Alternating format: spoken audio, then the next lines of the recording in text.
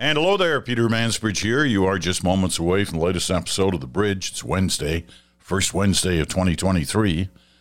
That means smoke, mirrors, and the truth with Bruce Anderson.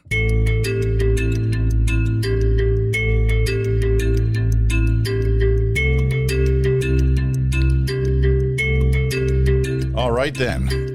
You know, one of the things, Mr. Anderson, that I admire most about you is your strategic analysis. It's been built over years. It's been built over decades of being in the thick of all kinds of big decisions, whether they're political or business. You know, you understand how things work. You advise people at the center of the action. I smell a rat. Where's this going? No. This is like this question's been puzzling me for the last couple of days, and I thought I would ask you for advice on this. Because this is the kind of thing you do. You give advice, right? The doctor's in. The doctor's in. Okay. So here's the story. You want a job. You cherish this thought of being in this particular job. And you have for years, if not decades. It's been a long time. You've wanted this job more than any other job. And you've done all you can. You've sucked up. You've done your stuff. You've played your cards right to get in the position to get that job. And you're approaching the moment where the final decision on that job is going to take place. And you clearly got the edge over anybody else for that job. But you think, you know what? Maybe I can just do one more thing to push it over the top. Just give myself the edge. Show confidence. Show the people who will make this decision that, you know what? I'm so confident I'm going to get this job that I'm just going to show a little edge, little forethought. I'm going to be so ready to do this job that I'm not going to be in the job when they announce that I'm the winner. So I pack up those kind of blue boxes that they have of all your materials, all your office stuff, and I move it the night before the final decision is going to be made. I move all that stuff into what would be my new office. So here's my question. You might think, oh, that's a dumb move. You shouldn't do that. Or you might think, hey, that guy's really showing that he knows where things are going. He wants to look confident, and he's going to just do this, and it's the right thing to do. So here you are. You're the strategic analysis guy. Good thing, bad thing? I don't know. It's a good question, Peter. I think the reality is that probably he thought that the best argument for him in terms of the remaining holdout Republican Congress people was the idea that he was the inevitable winner. Even though he probably knew that he would have known that he didn't have the votes on the first ballot. He might not have known that he wouldn't have had the votes on the second and the third, and I guess it was four. No, yesterday. Just three yesterday. Fourth one. In fact, the fourth one is just starting as we go to air here on Sirius XM.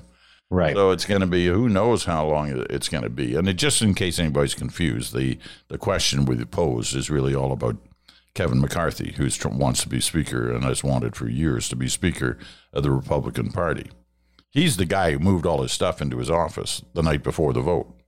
It looked pretty bad in retrospect. It might not have been that they had that many choices. I mean, I think one of the things about that role is that it's always kind of impressed me and amazed me a little bit how much power that role has and how much less visible the holder of that office can be to the public in terms of what they do to get that job, in terms of how they flex their power. We've had more prominence for Nancy Pelosi and Mitch McConnell in the last few years, but relatively speaking, they have quite a lot of power, and they don't go through the same kind of stress testing and visibility process that a presidential candidate would have.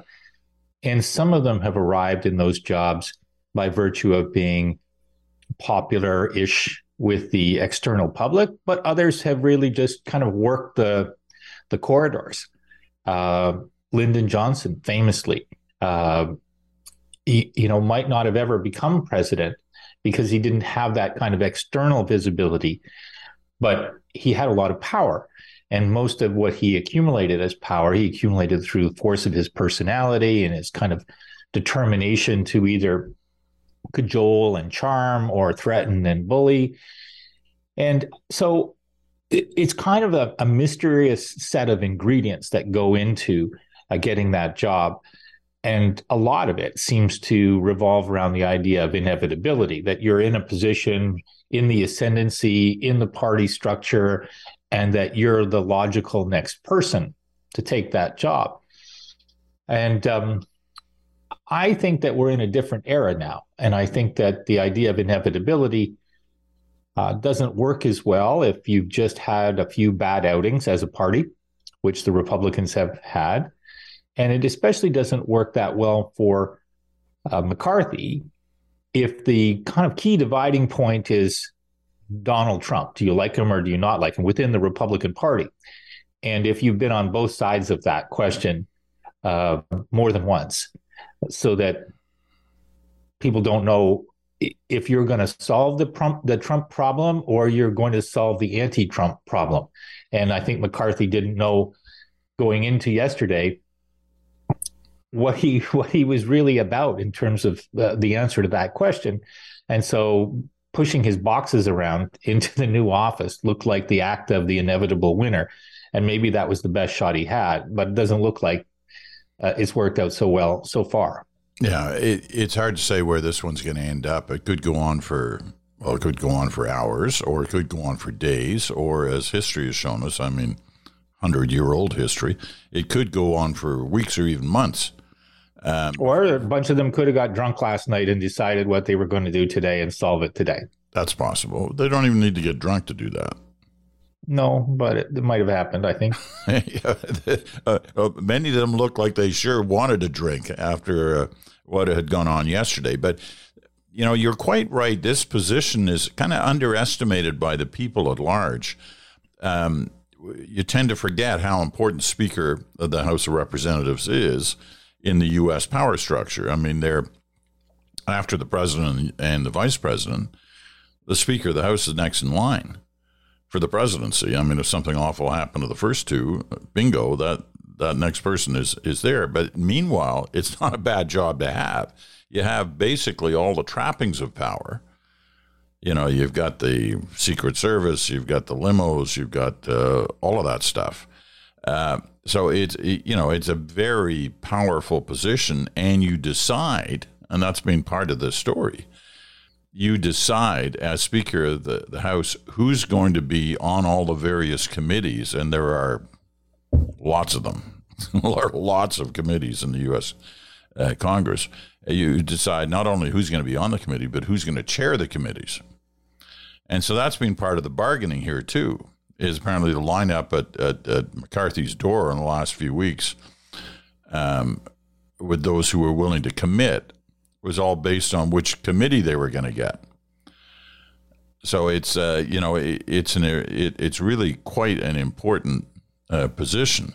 But the fact this hasn't happened in a century, where a speaker has been brought forward and nominated and then immediately got the job, tells us, there's no doubt it tells us something about where things stand in the Republican Party right now.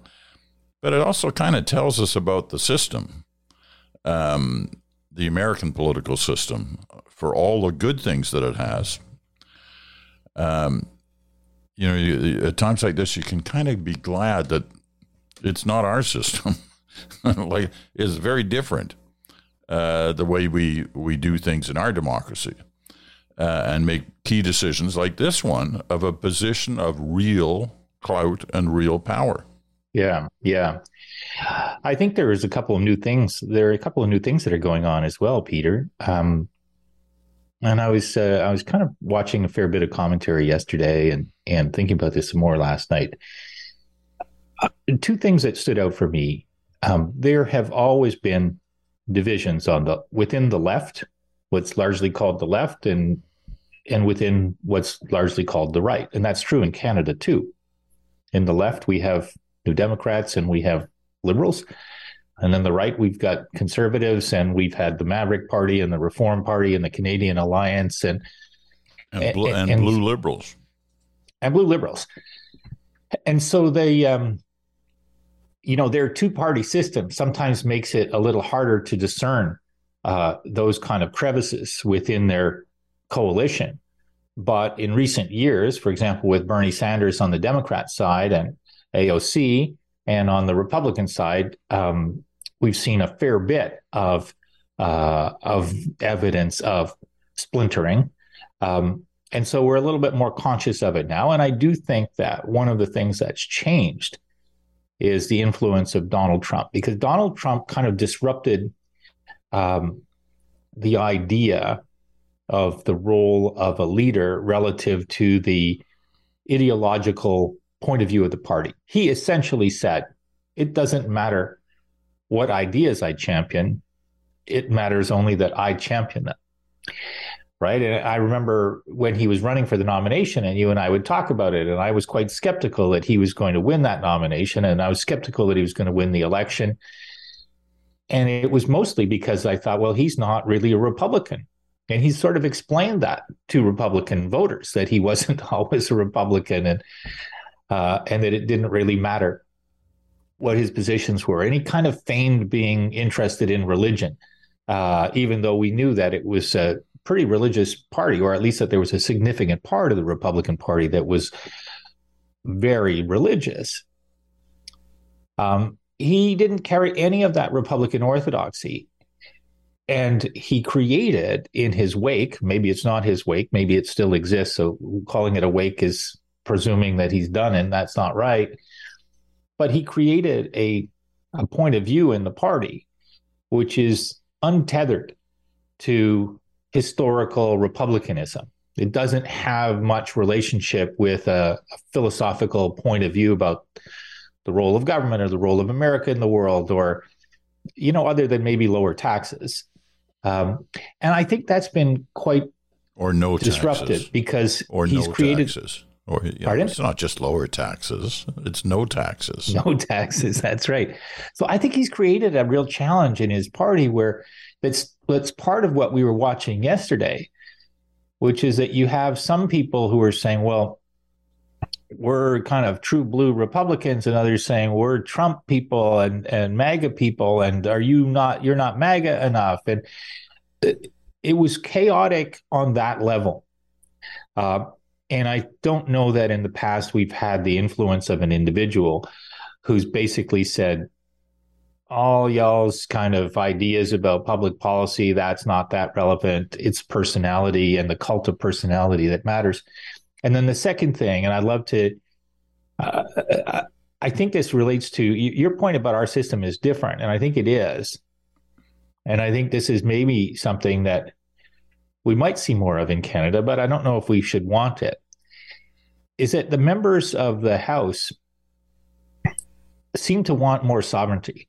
So the idea of going into McCarthy's office and trying to work out deals where, I'll support you and I'll get my 3 friends to support you if you agree to give me this role on this committee, I think that's there. But I think that there's more hesitancy on the part of those members to agree in perpetuity to always support that leadership cadre, that instead that what they want to do is be free agents. They want to be able to get that appointment, but 6 months from now, they also want to be able to say, I need something else. I want you to bend to my will on something else. Whereas in the past, that commitment to the party being unified, at least externally, might have been stronger than it is right now. And some of that is an impact of Trump, but some of it is also the idea that in the era of the social media, a lot of these people have big followings, and big followings mean you got a big platform, you've got a share of voice that's bigger than it would have been before. You can raise more money, and we all know that they need to raise a lot of money. These folks, they've got to race every couple of years. And so that's different too. And I don't know if we're going to see that kind of breakdown on the Democratic side heading into the next presidential election. But it isn't just the kind of thing that can affect Republicans. It can affect people on the left too. You know, one thing, and it's my last comment on this subject, but I'd be interested to see what you think. Part of the focus on the Republican Party in the States by the media in general over the last couple of years has been the so-called whack jobs. Some of the members of the Republican Party who said conspiratorial things, crazy things, tinfoil hat things that have become kind of a joke for the Republican Party, and yet, as you just mentioned, they gather support out there. They have not insignificant numbers who are supporting them. But what I noticed yesterday, and it's rare that we see this, because the focus was on what the Republicans were doing, was that the media, and I was flipping around channels, the media was interviewing more Republicans than they normally do. And that's not just because they don't want to, it's because Republicans won't go on most of the mainstream news channels. But they were yesterday. And what I found interesting was that they weren't all the, Gateses and what's her name? Marjorie Taylor Greene. Taylor Greene, yeah. There were some, reasonable people giving reasonable arguments about the future and the changing nature of politics in their country and making some of the points that you just did. And I thought that was, I don't know whether refreshing is the right word, but it was nice to see a different kind of take from inside that party than we've been watching for the last couple of years. I think that's a really interesting point. And I'm glad that I'm really looking forward to talking with Chantal on Friday, but I'm going to say something right now that I'm happy to be saying just to you because she's going to say, no, Bruce is wrong. Chantal has strong views about this. And we both know that we love to hear Chantal's strong views, but I'm just going to say this to you now. And if it needs to come up another time, then we can. But it has to do with how much the media build up these really these political curiosities, the Gates, the Marjorie Taylor Greenes, the Lorraine Boeberts, versus how much that's on them. I don't really, there's a lot of people that try to get a share of voice and try to do inflammatory things. They don't all succeed in getting as much share of voice as some of these folks have. And I think some of that is some in the news media like that content. They see what it does when they have those clips of those people.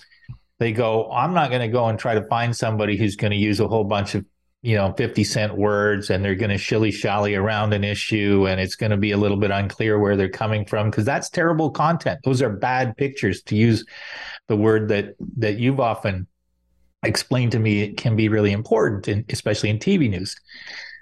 So I don't know who, it's a chicken and egg situation, who made Marjorie Taylor Greene a national political figure. But it wasn't only Marjorie Taylor Greene, I guess is my point. And if I had to look somewhere else to point a finger, it might be into the press corps. But I'm just going to leave that there. I don't know how you feel about that. Well, I do feel that they've also. I think the media has some responsibility for that, obviously, but I think that so does the Republicans themselves. They've allowed her and others like her to become the symbols of their party. Yes. Not necessarily the spokespeople, but certainly the symbols. Those are the names that come to mind.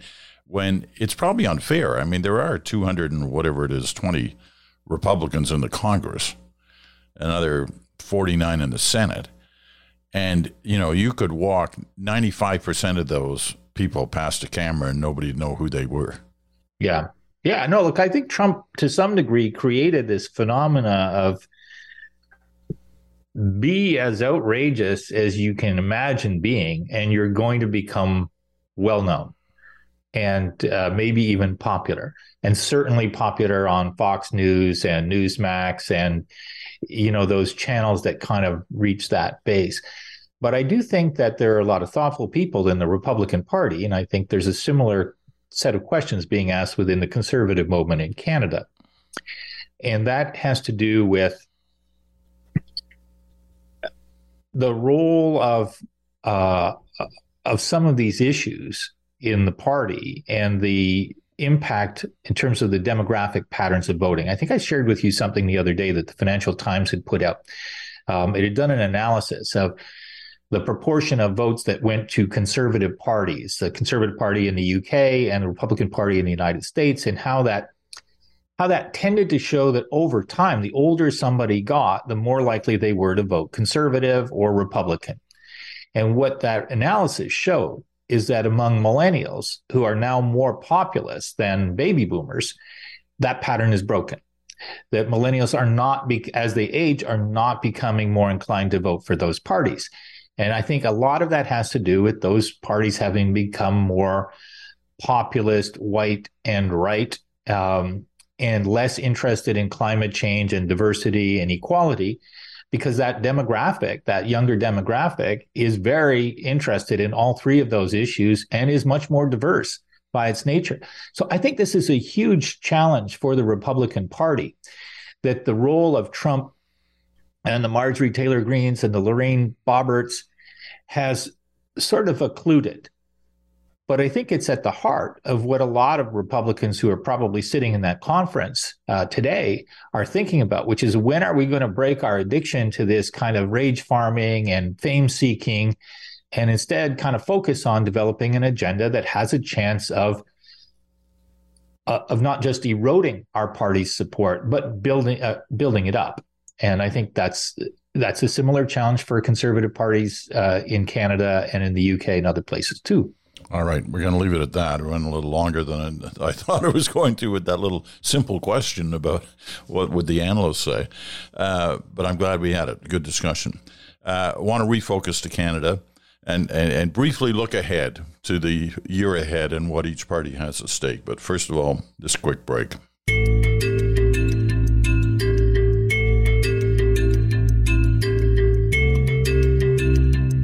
And welcome back. Peter Mansbridge here in Toronto. Bruce Anderson is in Ottawa.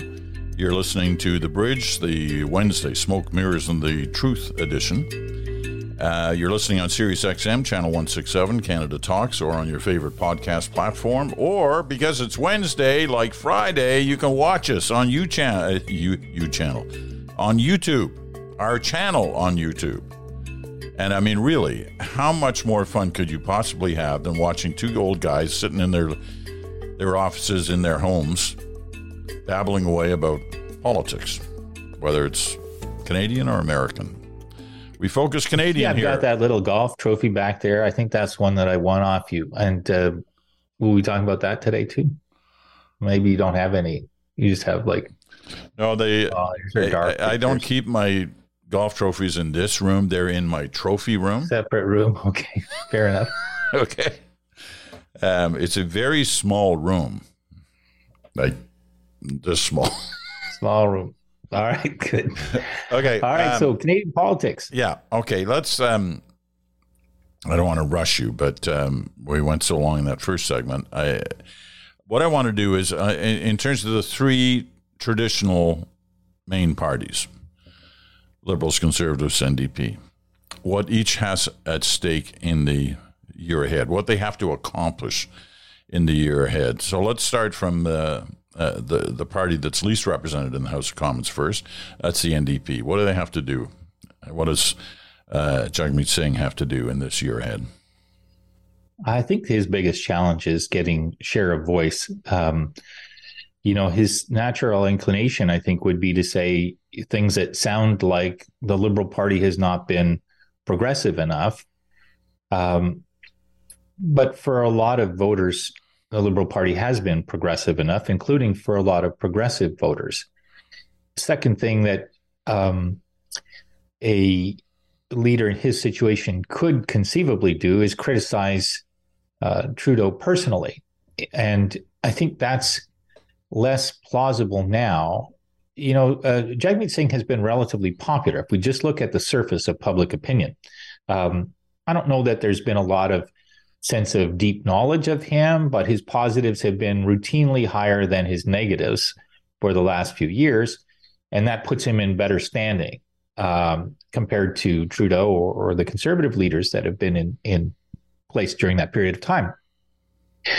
But another option for him would be to be quite critical of Trudeau. I think when he's tried that in the past, it doesn't come off well. I think that there are progressive voters who wish that Trudeau would do some different things, but don't dislike him personally that much. The dislike for Trudeau is way disproportionately on the right. So for Jagmeet Singh, this is a difficult period of time. The economy is going to be, by all accounts, a little bit tougher, but so too is the fiscal situation, and so the inclination on the part of voters to support big spending to solve economic problems isn't going to be what it was during the pandemic. And I don't know if his party is as enthusiastically unified around him as has been the case in the past. Let's also imagine that Rachel Notley wins that election in Alberta coming up this May. That'll take some of the focus away from him, but also put some pressure on him a little bit. So I think this is arguably going to be one of the tougher years that Jagmeet Singh has faced in Canadian politics. How will he find a share of voice? What will he have to say that the country needs that the Liberals aren't already working on? And of course, the worst nightmare for an NDP leader is always how scary is the Conservative leader. And the best thing that could happen, in a way, for Jagmeet Singh is that it looks like Pierre Poilievre can't win the election. But if it looks like Pierre Poilievre can win the election, that's difficult time for Jagmeet Singh, because a lot of progressive voters will vote Liberal to stop the Conservatives. And that still holds true, right? That's all, that's been the case for decades in Canadian politics. It's, the Liberals are in trouble when they wave that wand. Oh, beware, beware voting for the NDP. You're going to get a Conservative government. And that often works. Hasn't always worked. Didn't work in Ontario in the early 90s when Bob Rae ended up, becoming Premier of Ontario. But traditionally that has worked, and you think it still has an impact? Well, I think it does. I mean, I think that the question is usually comes down to who the Conservatives pick as leader. I think a case could be made that if Erin O'Toole were still the leader of the Conservative Party might have had a better chance to win this next election. Boy, that's the last thing they want to hear right now, right? After dumping him, after sticking the knife in him, right after the last election. Yeah, but I think they did that because of the same kind of corruption, that the disruption that the Republicans are experiencing, which is that what are we here to do? Are we here to kind of rage farm and to use that form of politics, associate ourselves with the convoy and the anti-vax protesters and that sort of thing? Or are we here to put thoughtful ideas in place and sort of take advantage of the softer popularity, let me put it that way, of Trudeau as the years go by? The second approach always feels more boring, but in Canada, it's more likely to win over the medium to longer term if you stick with it, if you're a Conservative Party in a country where 2/3 of the voting population consider themselves to be progressive, not conservative.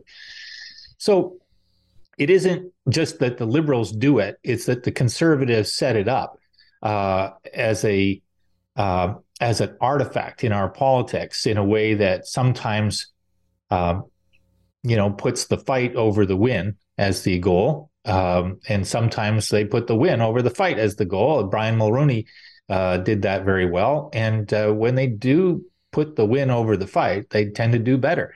I don't think we know what Pierre Poilievre we're going to see going into the next election. I think it's easy to underestimate him in the sense of he'll have figured this dilemma out. Where he comes down on it, I don't think we know. I think that we've seen two sides of him so far. And I think that there's a part of him that obviously is pretty motivated to win. But whether or not he has all of the skills and the adaptability necessary to do that, I think is another question. Whether or not his heart is in that place, I don't know. Well, tell me what is necessary for him to do, because when you look ahead for the Conservatives, the 2 elections in a row, they have more votes than anybody else. How do they translate more votes into more seats? What does he have to do? Yeah, well, I think that I went back over the math of the last few elections, and I noticed that in the 3 elections that Trudeau won, there was a swing of 24 seats over the course of those elections, and a swing of 1.4 million votes. So, we're not really talking about a lot of votes. If Pierre Poilievre wins another, call it 400,000 or 500,000 votes, he wins the majority probably in the next election. I think sometimes we get drawn into a conversation about politics as though it's really about kind of how do you completely change the way that your party is seen by large numbers of people in the country, or almost everybody. And the math of the voting population is 27 million roughly voters, and 9 million won't vote and 9 million will vote, but they've already made up their minds, and the other 9 million are up for grabs. And if you're Pierre Poilievre and you really only need to find 300,000, 400,000, 500,000 voters, who are they? What do you need to say to them? Well, the first thing is just saying Justin Trudeau sucks. That's probably not going to do it. If it hasn't worked with them so far, it's because they kind of either don't believe it or they think you don't have anything better to say. And so find something else. A lot of those people are younger, they're urban, and they're listening to what he has to say about the environment and climate change, and they're not persuaded. And that's been true for the last few Conservative leaders. Aaron O'Toole got a little close to that, and then he got taken down by the people in his party who really don't like that issue being near the top of the agenda. Those are the choices that he has to make. I think that if he wants to win urban voters, he's had a comfortable time saying the cost of food and the cost of energy is too high, and Justin Trudeau made it that way. I say comfortable because what else could he say in the last year, really? He hasn't figured out exactly where he wants to be on foreign policy issues. He knows that his position on environment and climate change won't sell well in a general election. So he's sticking to these things that he knows most people will go, yeah, the bananas that I got, that cost a lot. And I'm worried about that. Does he have a solution for it? No, but does he need one right now? Probably not. As we get closer to an election, he's going to need a platform. He won't have the luxury of doing what Conservative leaders have done for the last little while, which is not to have a platform. Stephen Harper probably felt like he didn't need a platform, and maybe he was right, because he didn't look like he wanted to flip the table over.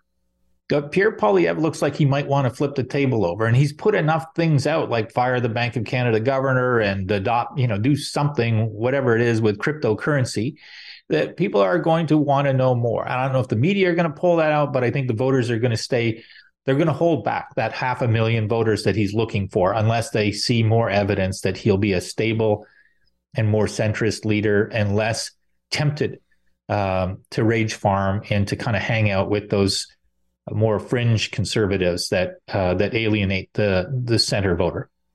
All right. Last up are the Liberals. What is Justin Trudeau, assuming he's in for the long haul, and he appears to be? You never know with these people because they like to trick you. They like to make you think you're one way and then they go the other, which is kind of what he did after the election. Most people were thinking, us included, that he was probably not going to run in another election. And now everybody's assuming, in fact, he is going to run in another election. So, assuming he is, what does he have to do this year? He has to find a way for to make his voice more interesting, I think, to people. And I kind of think that he knows that there is a way for him to do it. He also probably understands this phenomenon quite well, which is that if you're so exposed and you have a style and you've sort of developed that style over time, eventually people might get a little bit numb to the way that you speak.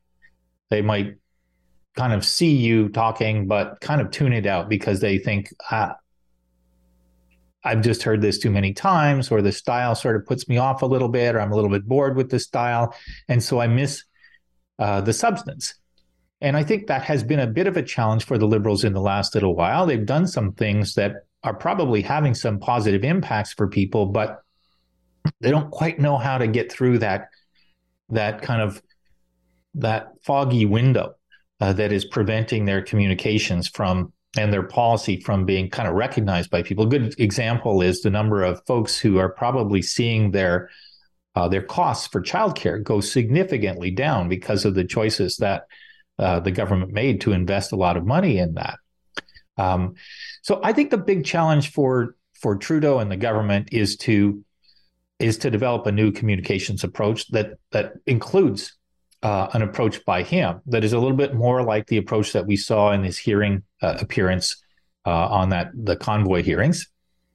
A little longer form, a little bit more explanatory, a little bit less breathless, and stylistically just something that's different enough that people are inclined to pay attention. I think the second thing that he's got to do is he's got to decide what is it that, having had 3 mandates, what is it that his 4th mandate would be about rather than winning another election? And it's so customary for governments at this stage in their age to only want to talk about the things that they've done, but voters don't care about that as much as they care about what comes next. And I think that's a discipline on the government that he as the leader needs to really challenge his party to grapple with. It's not that there's a lack of issues, but finding that energy and that focus to renew yourself to that degree after you've been in office for that length of time isn't easy. And so part of that is bringing in some new candidates, refresh the ranks a little bit, do something that challenges everybody to challenge themselves in terms of the next generation ideas. He's got to do a lot of that kind of thing, and the communications part has to be, I think, significantly different too. Okay, I've only got a minute or so left, but one of the last things you just mentioned was bring in some new players on the team. Usually what happens is you bring in new players and they're kind of at the back of the team. They're kind of like, one level below the front, at least one level below the front. Does he need new players on the ice that are very visible to kind of change that, tired feeling that some people may have? I don't know if he needs new players as much as it needs to be. It needs to feel like there's a faster pace and a fresher energy, and I say that with some hesitation because I know everybody in government that I know, they're working flat out. They've got a long list of to-dos, and a lot of them are complex, and they take a lot of time, and they take a lot of energy, and everybody's tired after the pandemic. And so it's really more of a management challenge as to how you grapple with that set of facts, plus the imperative to say, we need to do more than just kind of wander into the next election, imagining that we can show some bad clips of Pierre Poilievre and that will scare some NDP voters into our tent and we'll win the 4th election that way. So recruiting candidates, always important because you're going to lose some people. Some people are going to retire from politics. Making sure that the people who are in the most prominent roles are at the absolute top of their game and the best performers that you have, that's really important too. And figuring out that way to change the communication style so that people are more interested in it Those are the three things that would be at the top of my list. All right. Gonna leave it at that. Good to talk to you again. Yeah, I mean, you're just as good in 2023 as you were in 2022. Younger. I feel younger. Do you? Fresher. I don't feel younger. I got to tell you that. Not today, anyway. It was Why not? It was a lot busier holiday period. Well, I'm. Were you out watering the rink last night? Were you like... I'm trying to put the finishing touches on book number 4, and that's hard work. Anybody who thinks writing a book is easy, I got to tell you, they got another thing coming if they ever try it. And I know you're working on yours. We're looking forward to that. Bruce Anderson, Stories from the Inside, the stories that have never been told before about Canadian politics. He's got it, folks. It's all in his head. Now he's got to put it on paper and put it in a book. And I'm out of time, so you don't get to respond. But Bruce will be back on Friday. Good talk with Chantal Hébert and Bruce and myself. Looking forward to that on Friday. Tomorrow's your turn. The Random Ranter will be by, or the Ranter, formerly known as Random, will be by as well. So we'll look forward to that. That's it for this day. I'm Peter Mansbridge for Bruce Anderson. Thanks so much for listening, and we'll talk to you again in 24 hours.